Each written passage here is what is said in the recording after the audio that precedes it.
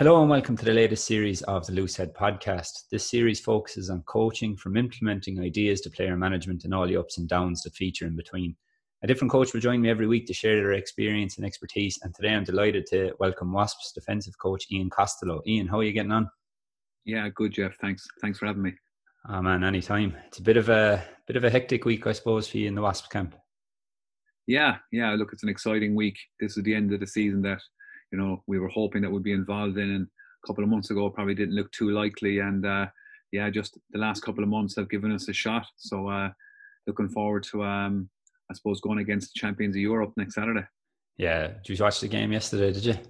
Yeah, I did. Of course, they're look, we're under no illusions. They're a quality side. I think, to be fair, they've been the best side in Europe.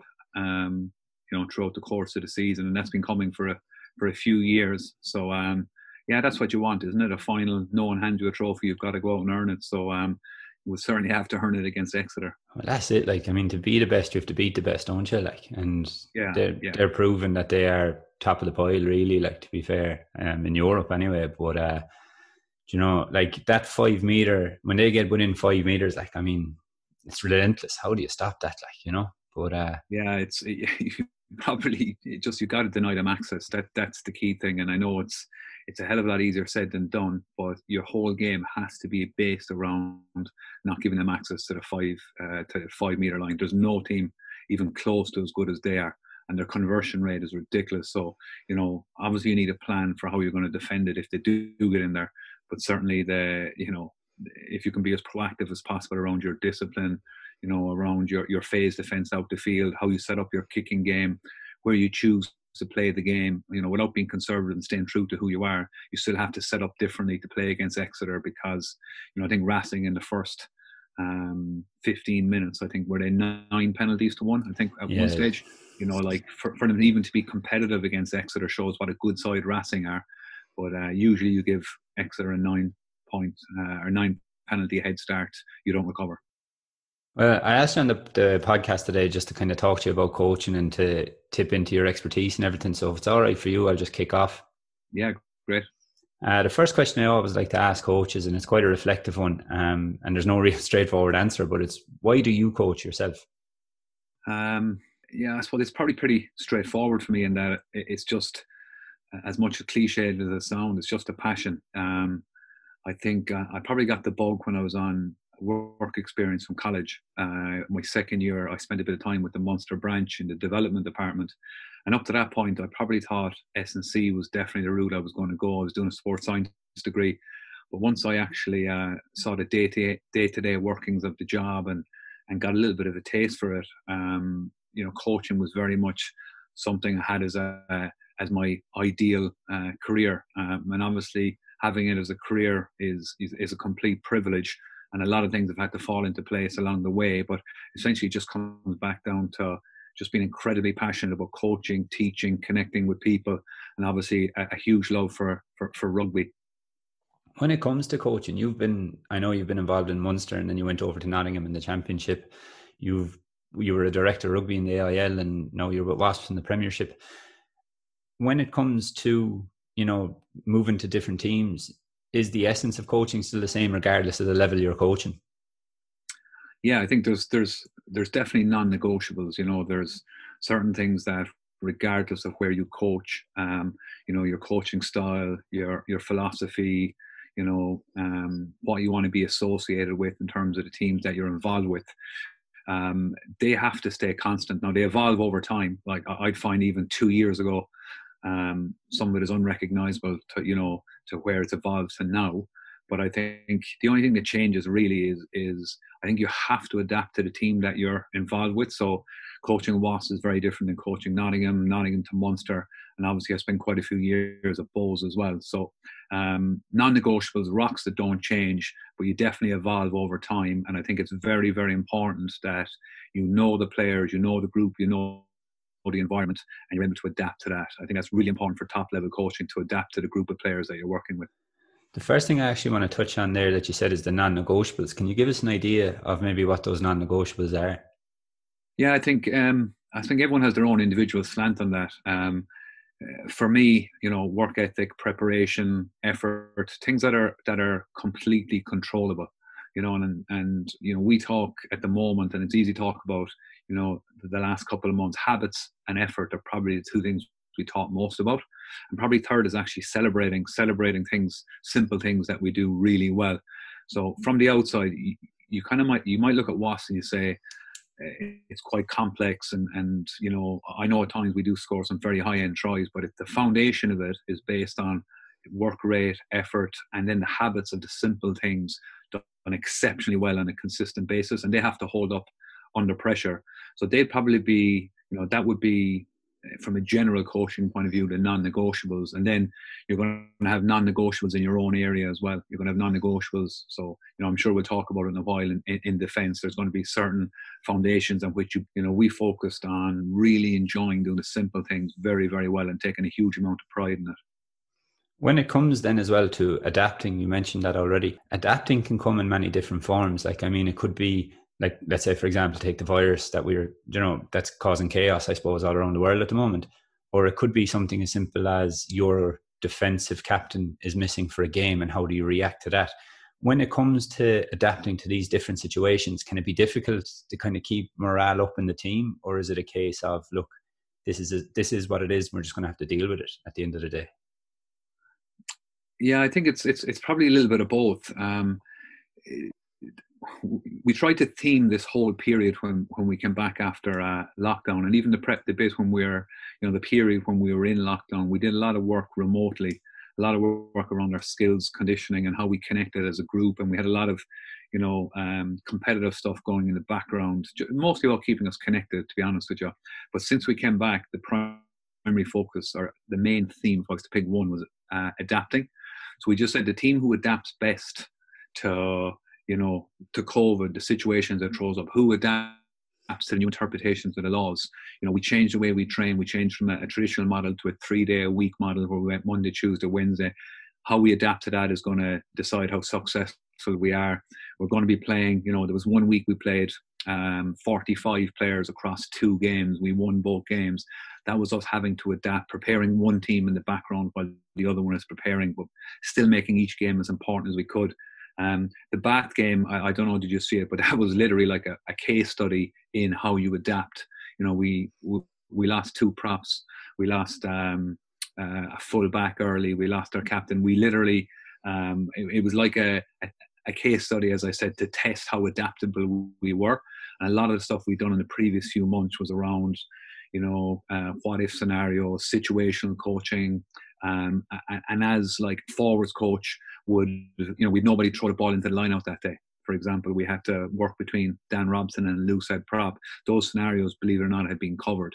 When you get a yellow card, we had that covered, etc.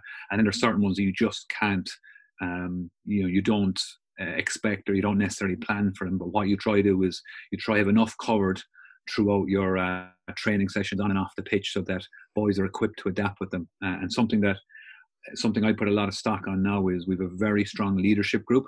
And I think, in fairness to Lee, he did a lot of work in the background on that throughout lockdown. So he was meeting them once a week, and we recognized we needed to develop a core leadership group and another group underneath it for that period. And that's something that's really stood to us. And that group take a huge amount of ownership.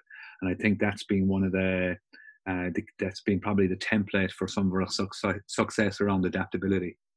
Having that adaptability, but also that leadership group, is probably massive, because as a coach, or as coaches, let's say, players can often see you as the person with all the answers, even if you don't have them yourself.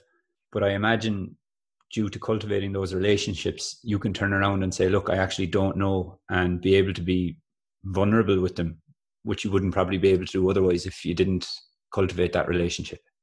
Yeah, I think that's you've hit on one of the key things, I think, between a young coach and probably a more experienced coach. As a young coach, you feel you have to have all the answers. You have to have them on your fingertips. And, yes, there are certain things, from a knowledge point of view that, you need to be able to react to instantly. But I think you become more and more comfortable with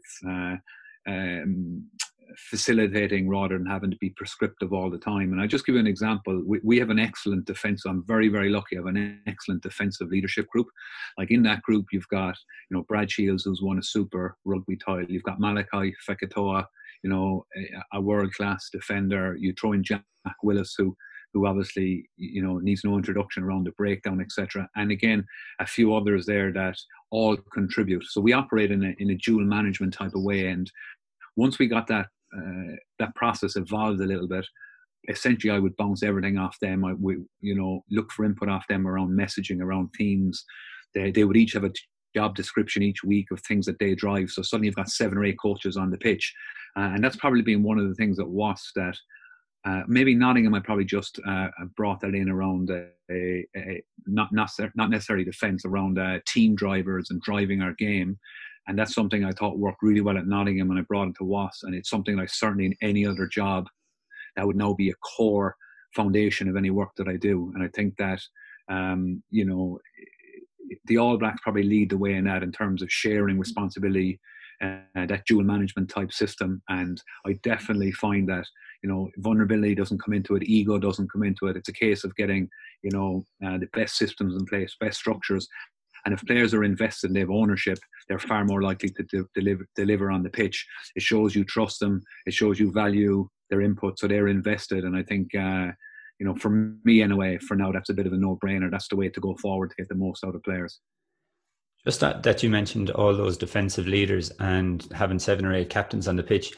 I imagine that giving that freedom to those players takes an awful lot, like a huge amount of responsibility off your shoulders. Like, you're still, don't get me wrong, implementing the system, but you don't need to be on the back of those guys just saying, come on, like, let's get this done properly. Like, because you'll have, like you said, Fekitoa or Brad Shields or something willing to pull up the other lad. Yeah, you're dead right. And it takes a bit of work to get to that stage. And that's what I love about, coaching it at any level, really. Again, it's, whether it's business, whether it's sport, is, the more you bring people with you and the more you involve people, as I said, they become a lot more invested. And there is a lot of work to it, and there is a lot of skill to it, and you have to develop it over time, and you probably hand it over to them bit by bit. So you go, as I said, from prescribing a lot to being a lot more of a facilitator, and you guide the process a lot more. So what I find is it isn't any less work, I have to say. You just end up with a better output, and there's better delivery on the pitch, and there's stronger messaging and more accountability, more traceability. But actually, as a coach, you still do all the same preparation that you do. So day one, when we come in, we'd always meet as a defence group. We'd always have lunch together. And that would be an informal way to touch base about the game previously, what the review was, and then how we're looking forward. So we start to plant seeds.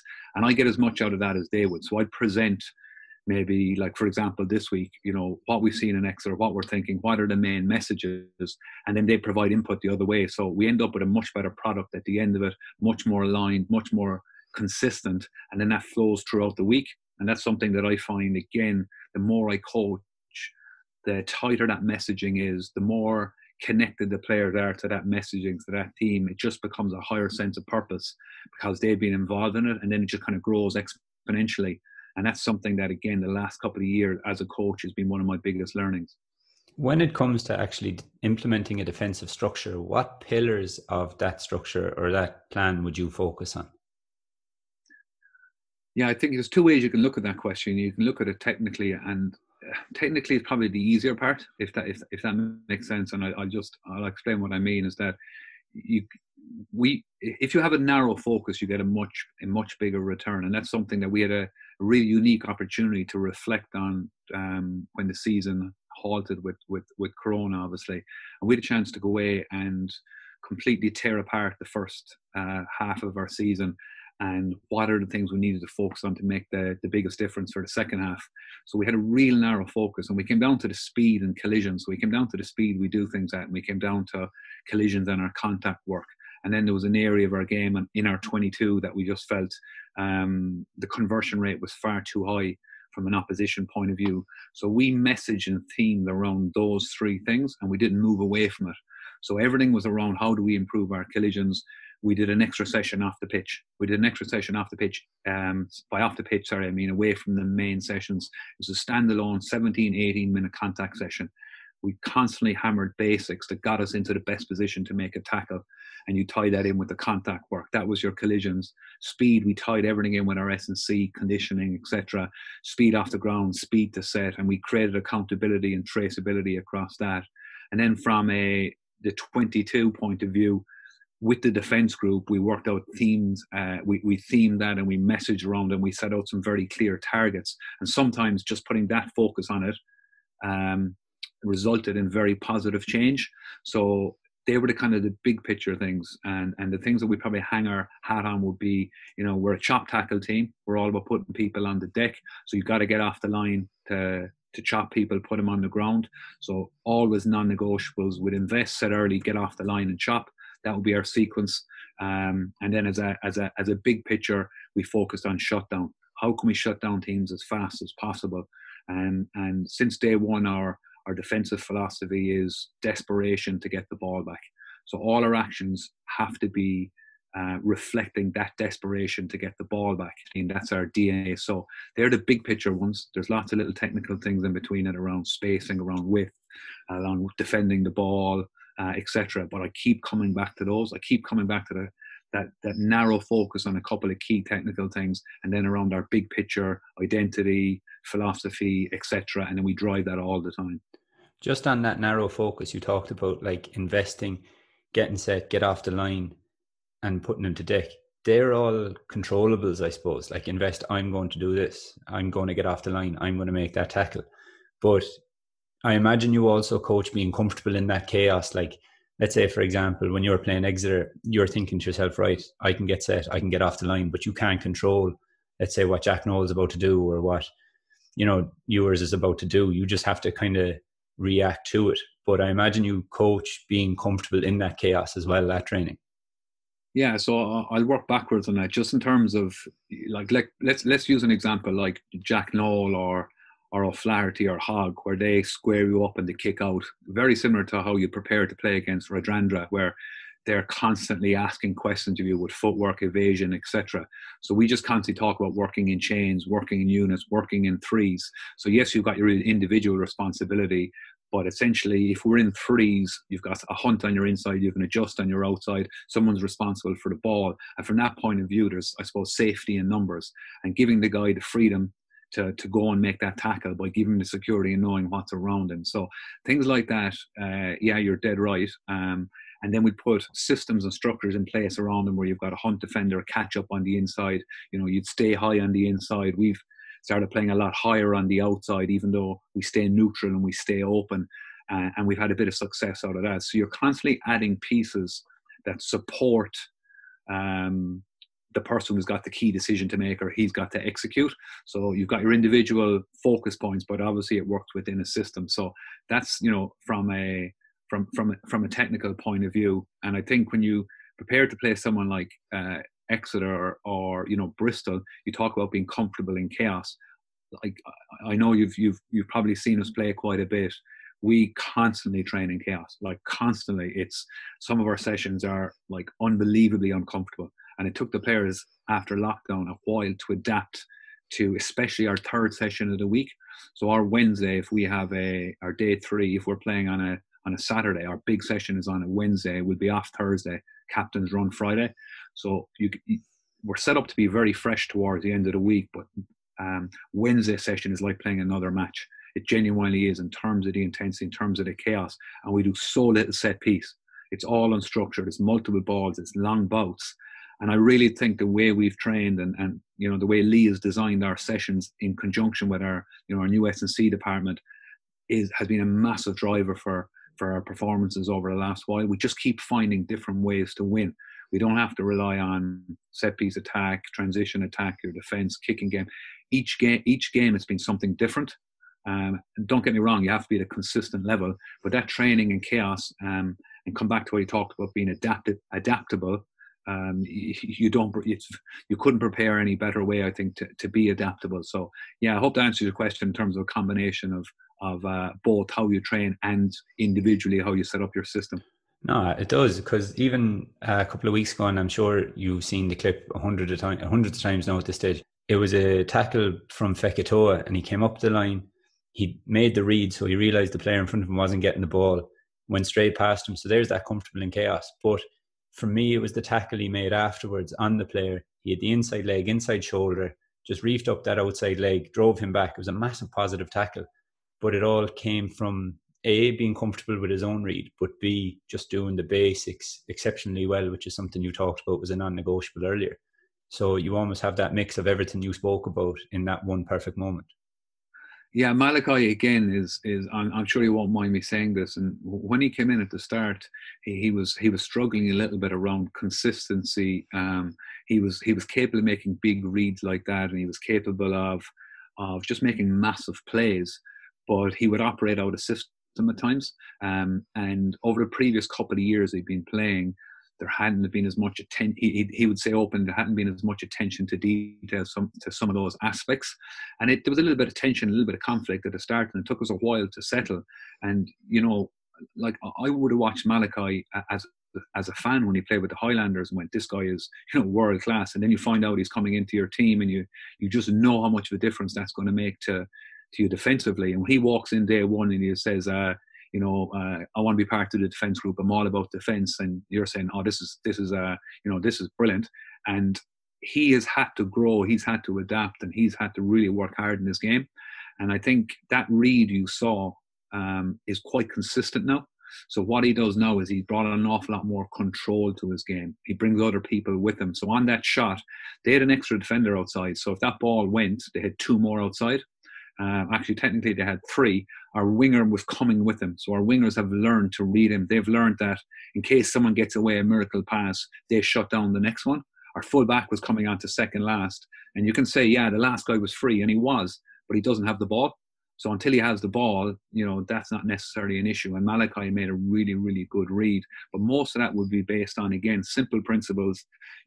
Is he'll fire off the line, he'll load, he'll always be loaded, and then he'll go again. So I think previously with Malachi at times, he wouldn't have that middle phase. He wouldn't be loaded, so he wouldn't be as controlled.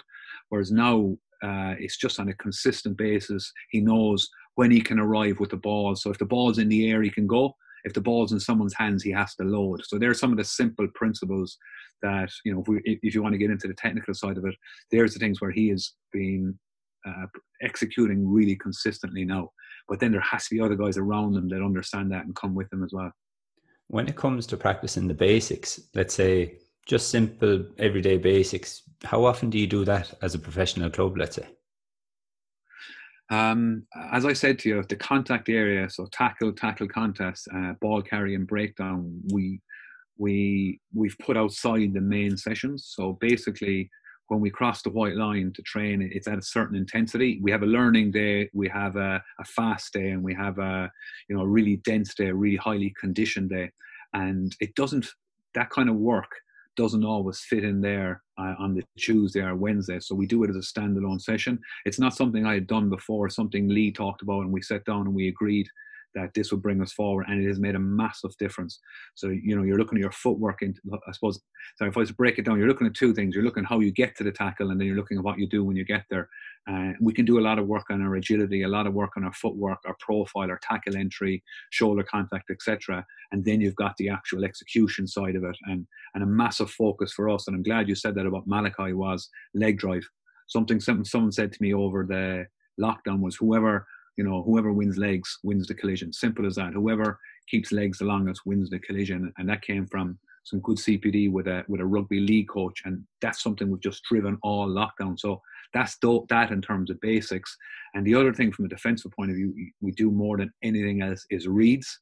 So where we always make our decisions off the ball. So we're always defending the ball. We're always ball aware. Yes, you want to scan, but I had to actually keep talking to myself about not going away from the basics.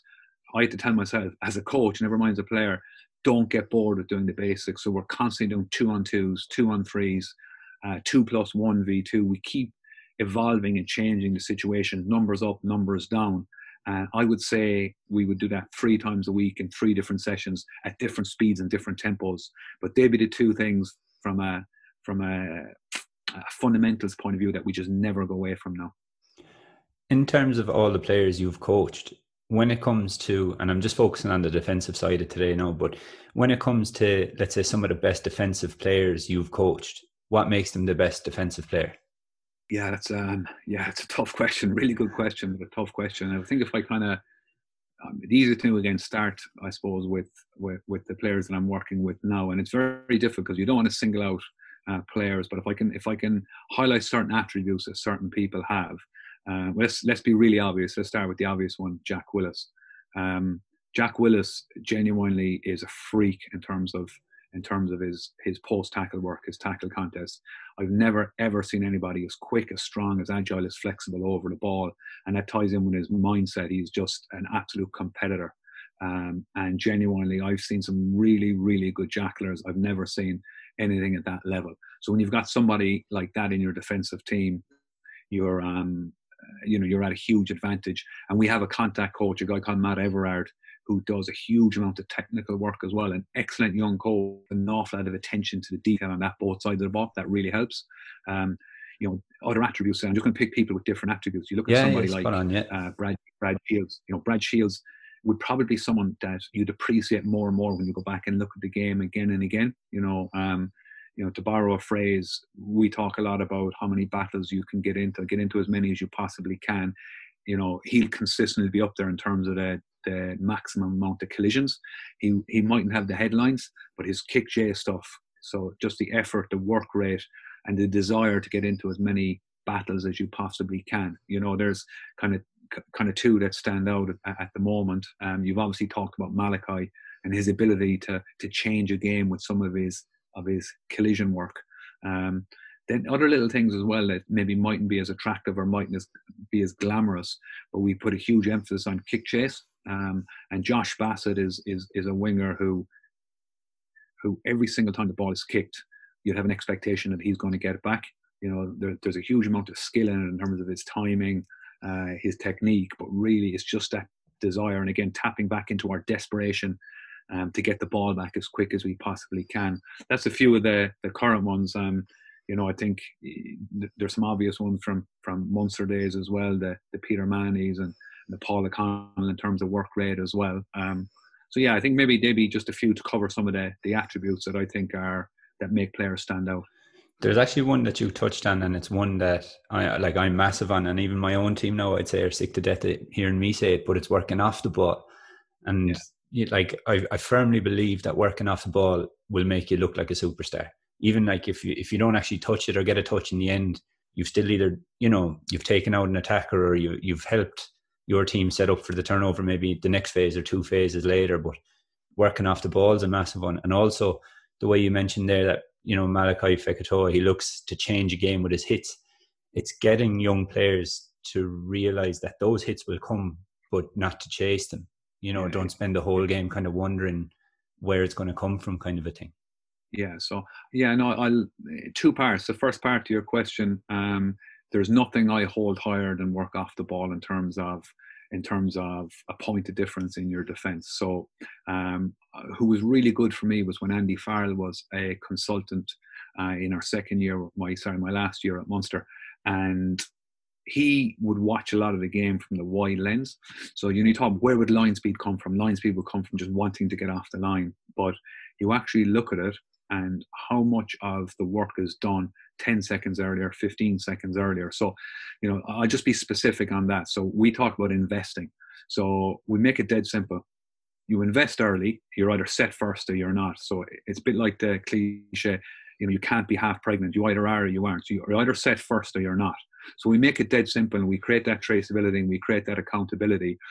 So off the ball, we never allow any dips in our line and we target them constantly. So we would have a system, which I'll come back to if you want to in a minute. I just use two measures for work rate.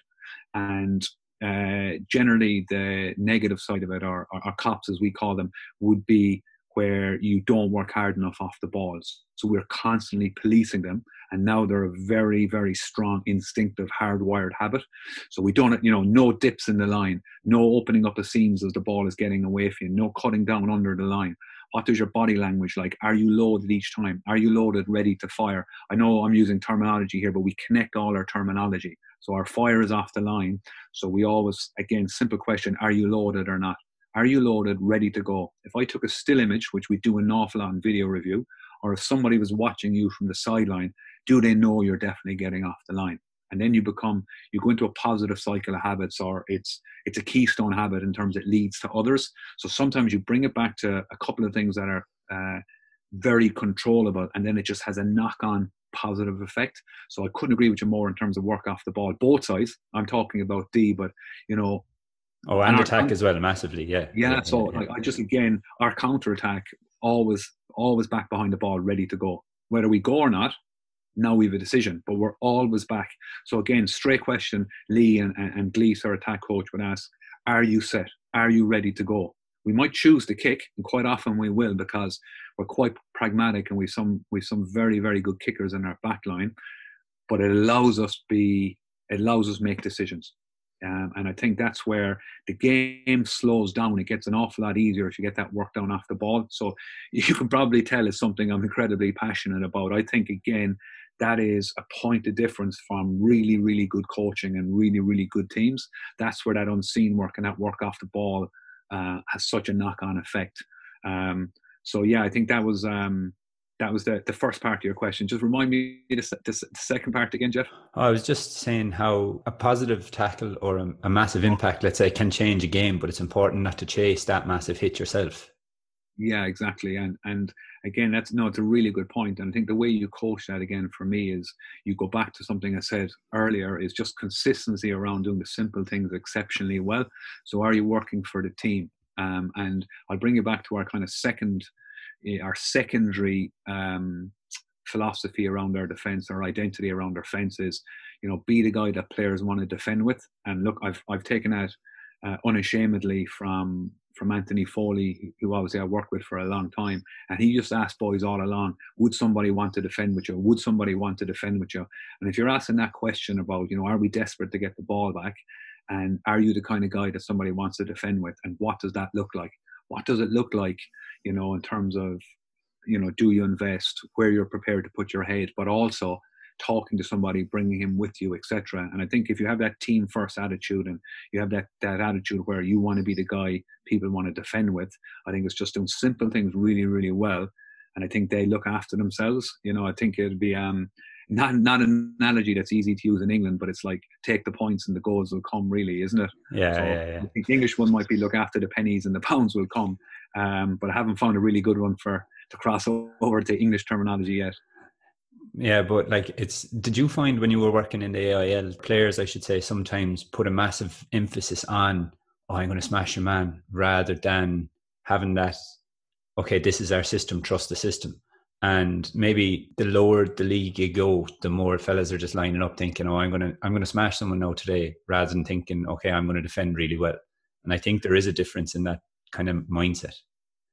Yeah, I think that applies. Like, I'm just trying to think again to my most recent experiences, and I know, especially my first year at Wasps, we had a lot of issues with people operating outside the system, and trust the system was a massive focus point for us. And when we started to trust the system, good things started to happen, and we became an awful lot more consistent.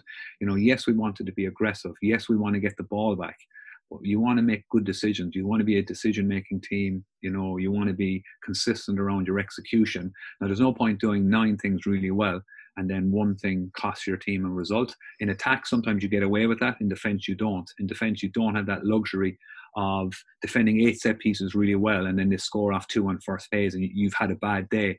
So does it happen? I think it's happened with every single team that I've worked with at every level, and it's around, again, as a coach, your skill to educate players on the positives around staying in systems, showing them how more effective and destructive they can be within our system. So basically, what do you want to achieve? Well, I want to do this. Well, I'm going to show you how you can do that even better within a system.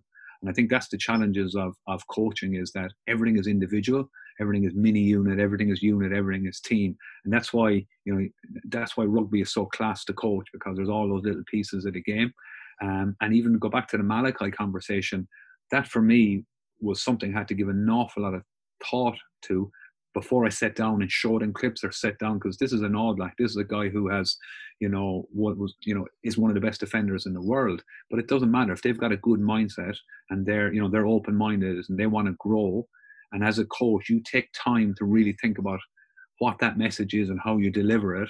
and what the mechanism is to deliver it, I think that's where you can get an awful lot of satisfaction out of coaching. So I think that's at all levels, Jeff. Coming back to what you said about trusting the system, I don't think you mind me saying that Wasps were in a bit of a slump, maybe pre-COVID. But when it comes to trusting the system and getting out of that slump, I know there's no magic formula. Probably winning has a massive impact, obviously. But how do you approach taking a team that maybe is doubtful of the system because of the situation they're in and making them believe that it will come good? Yeah, I think this is obviously something we've done a lot of reflecting on, and in a week or two's time, we really have to unpack that. I think it's really, really important we get to the bottom of what has been at the back of what has been an incredibly successful period for us, and contrasted with prior to that. We've obviously talked a bit, have to sit down and reflect on that, because those learnings could be the difference between us maintaining, sustaining success, other than it being fleeting, I suppose. So I could probably come back to something Lee talks about, and Lee has done such a difficult job to take over the way he did, and he's done an incredible job. Look, I'm biased because I worked with Lee for 2 years before that. He's an incredibly good guy, but actually the job he's done as a head coach around the environment and the culture and the belief and the confidence. So I'll touch on confidence first, and I'll come back to enjoyment. We talked about this about 2-3 days ago. We felt it was at an all-time low after the Leicester game, when we lost a game that we should have won comfortably. And that was the week that Di left. There was a lot of upheaval, a lot of emotion. And we sat down and had a bit of a clear the air the following day in a review. And it came back to identity. It came back to who we are. How do we play? Yes, we did tidy up a few technical things, but we just had to reset and say, okay, this is who we are. This is who we want to be. This is how we want to play. This is how we're going to achieve it. And everybody was on board, and there was a bit of excitement. And no, we didn't think we were going to go out and put 60 points on Sarries the following Friday night, but we did. And as I learned my last year, and particularly at Munster, is when your confidence is high, you look a hell of a lot better than you are. And when your confidence is low, you look a hell of a lot worse than you are. The truth is somewhere in between. But I think it's important to stay out of your own way when the confidence is high. And look, there's no doubt with our results over the last while, we're riding, a bit of a crest of a wave in terms of our confidence and belief. But it does come back to the things that I talked about. Lee made it about team. He made it about enjoying it. What kind of team did he want to be part of? He wanted to be, a team that enjoyed itself, that worked really hard, that focused on the habits, that highlighted the unseen work. And genuinely, I couldn't give enough credit for how consistent that messaging has been. So, you tie that into celebrating and putting it up in lights when somebody delivers the things that you think are important to the team. Now, everybody wants to be, we're all human. We all want to be put up in lights. We all want to be one that's doing the unseen work. We all want to be the one that's doing the basics really well. So essentially, it came back to that. We're unbelievably lucky that there was a break. We had a chance to reflect. I spoke to you about some around, defensively, and we had a chance to press that reset button, which you don't always get. We had a lot of change at the club. Not only Lee, we had 2 new forwards coach come in, Richard Blaze and Neil Fawkes have done a really good job. Martin Gleeson took over a little bit more the day-to-day attack, and he brought his own, his own slant to that, and added some really, really smart detail. And then our S&C department changed completely. So we changed how we prepared to play, and it was so specific to the way we played. So those big picture things that I talked about that Lee is really consistent on, and actually some change that we had an opportunity to implement as well. That's probably been at the core of it. And that's probably what will come out in our debrief and our reflection after the season. Coming back to that identity that you said you revisited after the Leinster game, like you've been involved in Bows, Munster, over in Nottingham as well, and now in Wasps. Is identity something you need to have regardless of the level of club you're in? Like even if it's J1, let's say, or even if it's Premiership, or even if it's whatever, international, is that sense of identity something that needs to be instilled, or is it something you could almost get away with because performance like rugby's a performance driven game, therefore if you're winning, that's kind of glossed over? I don't think there's any consistently high performing team over any period of time that doesn't have a clear identity. I think that there's got to be a sense of higher purpose. There's got to be something that you're connected to, the obvious example is All Blacks leave the jersey in a better place than you found it. But there's so many right across sport without getting too deep into it. But, for me, you have to be really clear, and you've heard me refer to the area I coach at the moment, and being really clear on what that identity is, what that philosophy is, and keep coming back to it. And you have to, it can't be words, it has to be actions. Your environment, your culture, call it whatever you want, has to be about what you do every day. So, again, borrowing a phrase from a player that I would have hugely respected at Munster would always say, if somebody looked over the wall and saw you for the first time, what would he say about you? If somebody was in the crowd in Thomond Park looking down and watching you play, can they relate to that performance? Can they identify with that performance? Do they know what you stand for and what you represent by the way you play? And that should be around everything you do on and off the pitch. If you accept something, you're promoting it, things like that. And you've got to establish some non-negotiables or core values, core beliefs that fuel that identity. So again, it's something that if I was giving advice to anybody coaching at any level, what's your identity? It might be to have fun. It might be to be social. It doesn't matter. What's your common cause? What do you all stand for? Do you all know what you're playing for? What's that sense of purpose that you all have? And that's so powerful. And that comes back to how you operate. I talk about a dual management system, and would say whether it's the defense group, whether it's an attack group, whether it's our key game drivers, the more they're involved, the more they feel that their opinion is valued, the more that input that they have, it's just win-win, and it just becomes such a positive cycle. And I think that all adds to the identity. And they're the things that I really feel that I wish somebody had told me about 10 years ago. And that's the kind of stuff that in the last 3 or 4 years, if you were to say, well, what's your biggest learnings? It's probably around that stuff. It's around that area and how important that is. As I said earlier, you were involved with Bows, with Munster, and then over to Nottingham. But just as your own kind of journey as a coach, you were leaving a team in Munster that was involved, let's say, pretty much every season it was every season in Europe, and you were heading over to a championship side. And I know it was to be a head coach and to advance your own career, but was it a frightening move for you, or were you in a mindset of, this is going to advance me as a coach, no matter how frightening it is, it's still the right step for me? There's probably a few different ways to look at that. So firstly, yes, it was something that I was nervous about. It's something that I felt I had to do. It was an itch that I had to scratch around head coach experience. I needed to get out of the bubble, and you don't realize till you get out of it how easy it was to get out of it. You think it's a way bigger decision than it is, and I had some family circumstances at the time that made that much more difficult. Plus, my wife was pregnant, and I lived over here for 7 months, and before they moved over, and so there's loads of reasons not to move. But I've never regretted it for a second. It was incredibly positive. Having said all that, I loved Munster. You grow up wanting to play for Munster. I hadn't played at a high level, above AIL more or less. And to get an opportunity to work for a team like Munster was such a privilege. I did 3 years odd in the academy.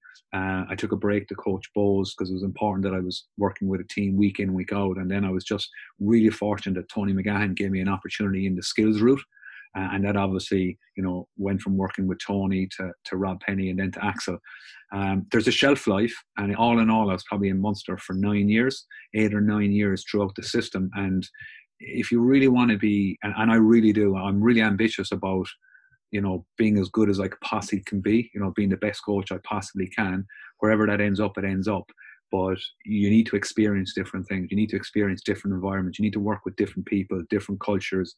There's so many different ways to learn. And as I said, if I was again advising my younger self, or I could advise somebody else, is don't be afraid of that. It needs to be the right move, and it needs to be for the right reasons. Nottingham made it very, very easy for me to move.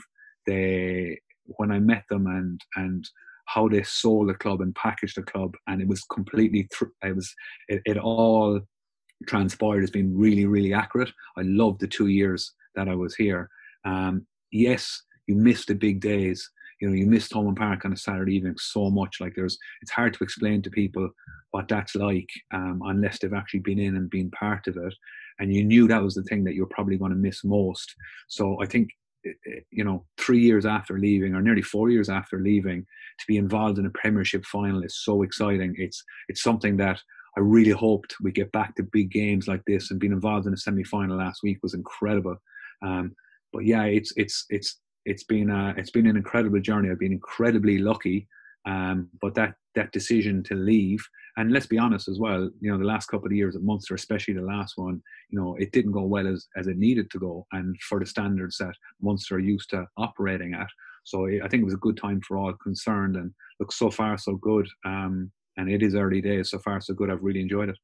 I asked that question for two levels. First, to see your own thoughts, but also behind you, I can see a print of Limerick and also of Nottingham. I think I have the exact same print as you there of Limerick in the kitchen. It's that kind of idea of identity. Like Yeah. you've clearly not forgotten your own, and you've probably brought that forward. But what would you say you've taken from, let's say, Munster into Bohs, well, back to Munster, I suppose, then Munster to Nottingham, and then now to Wasps?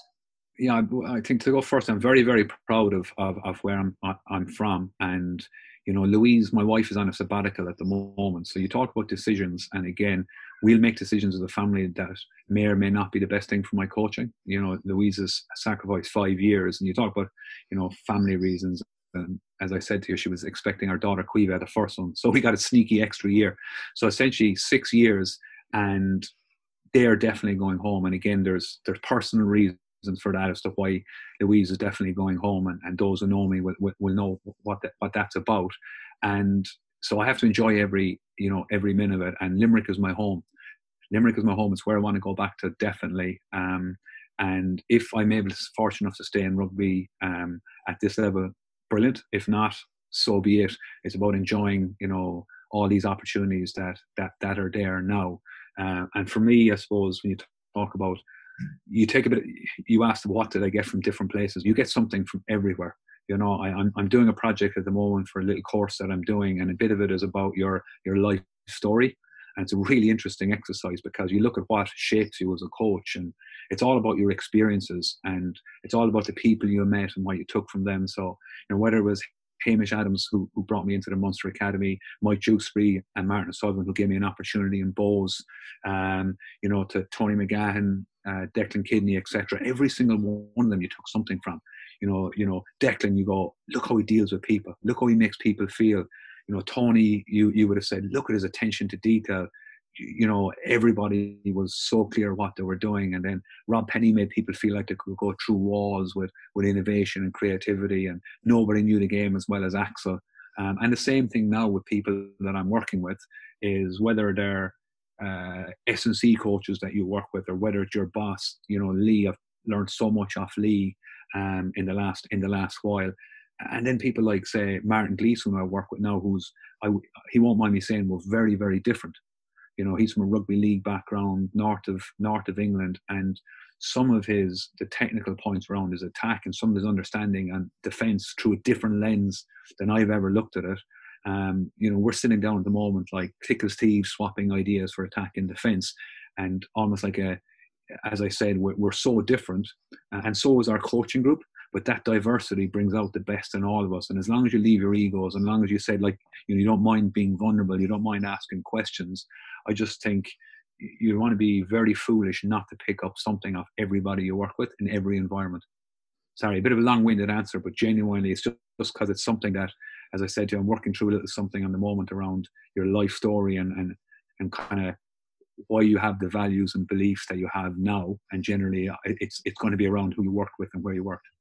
But it's good that you said that you're working with so many different coaches, because even if, let's say, you've player A who doesn't, maybe, like you're civil to, don't get me wrong, you get on with him and everything like that, but maybe he connects more to a different coach because, let's say, he'd be more of the same ilk, or maybe, they have more things in common. Like, it's good to have that diversity in a coaching group, because otherwise, you're going to have players marginalized straight away. Yeah, well, I think, it's not a massive thing around, critical thinking or reflective practices. You can get caught in your own bubble, and you're really fueled by your own biases and what your past experience have taught you. So, if you're quite comfortable debating ideas, if you're quite comfortable putting things out there to be knocked, as long as everyone has the same purpose in mind, to be the best you can be. So if I have an idea and you have an idea, Jeff, if we're happy to trash it out, and there's times I'm just going to go, Jeff, your idea is better, let's go with it. And there'll be times that, it's not being disrespectful, it's not being disloyal. It's about us all as a group cooperating, and a little bit in competition along other areas in a healthy way, to bring the best out in the group that you work with. And that's group dynamics in general. And I think that's something that, again, this year, probably with the diversity of the coaching group I work with, I definitely feel like I've become a lot more open and a lot more comfortable with being vulnerable, etc. And again, I wish that's something maybe a few years ago I'd have been a bit more comfortable with. But yeah, certainly a positive thing. But also what you said earlier about highlighting to players when they make a positive play or when they do something positive. I think as a coaching group, it's just as important when a coach was right or when a coach makes a good decision for another coach to turn around. And maybe if it was you two, competing for the idea and his idea was the one implemented, if it works, to turn to him and go, do you know what, spot on, well done. And not just leave it at the player's door, but also to recognize a coach's input. Because I don't think that's often done enough, maybe, especially the lower levels, Yeah, you've hit on something very topical at the moment, because this is something that we're talking quite a bit about. Let me just talk about a player first. So from a player point of view, let's just say a player has an idea and you think yours is 5%, 10% better. Imagine the power of him knowing you trust him enough to implement his idea. So imagine how much more you're going to get out of him. Or for example, the defense group. So I had an opinion of how we should have packaged our 22, right? And what we should have called and how we should have done it. It triggered another idea and they came up with a suggestion. And at the time I was like, geez, I put a lot of thought and effort into this. But then I went, okay, let's say mine is better by 10%.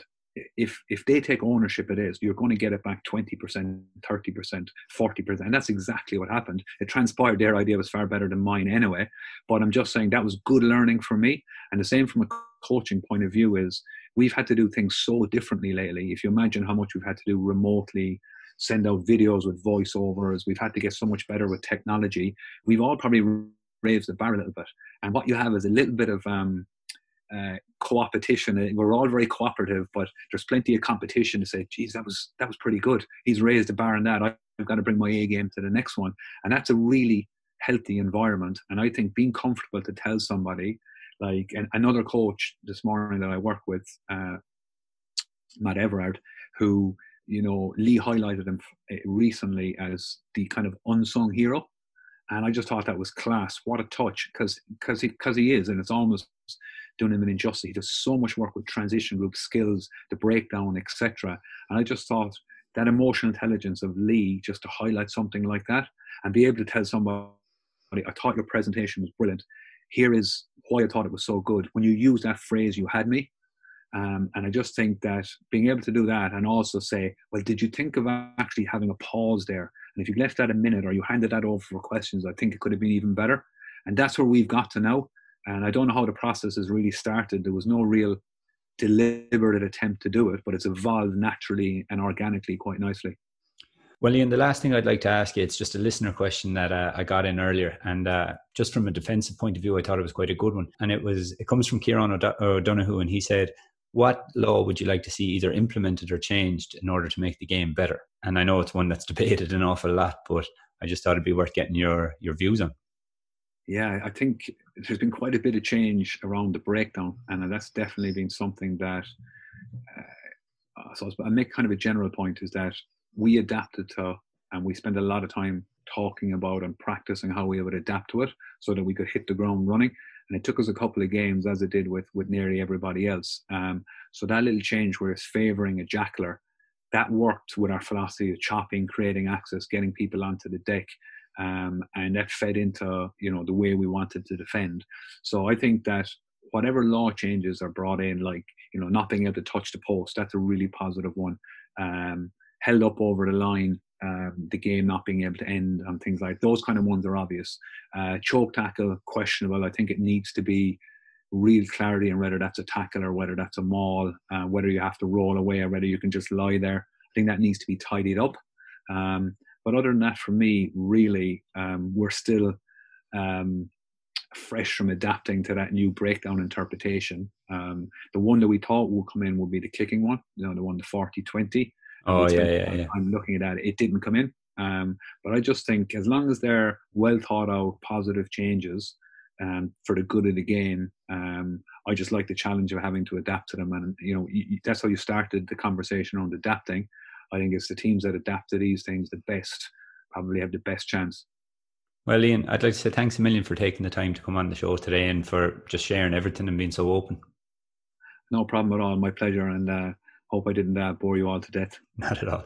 Well, that's it, folks. If you enjoyed the episode, please feel free to share and get in touch with your comments and opinions. You can also listen back to all previous episodes of the podcast on whatever platforms you listen on. That's it from me today. Thanks a million for listening.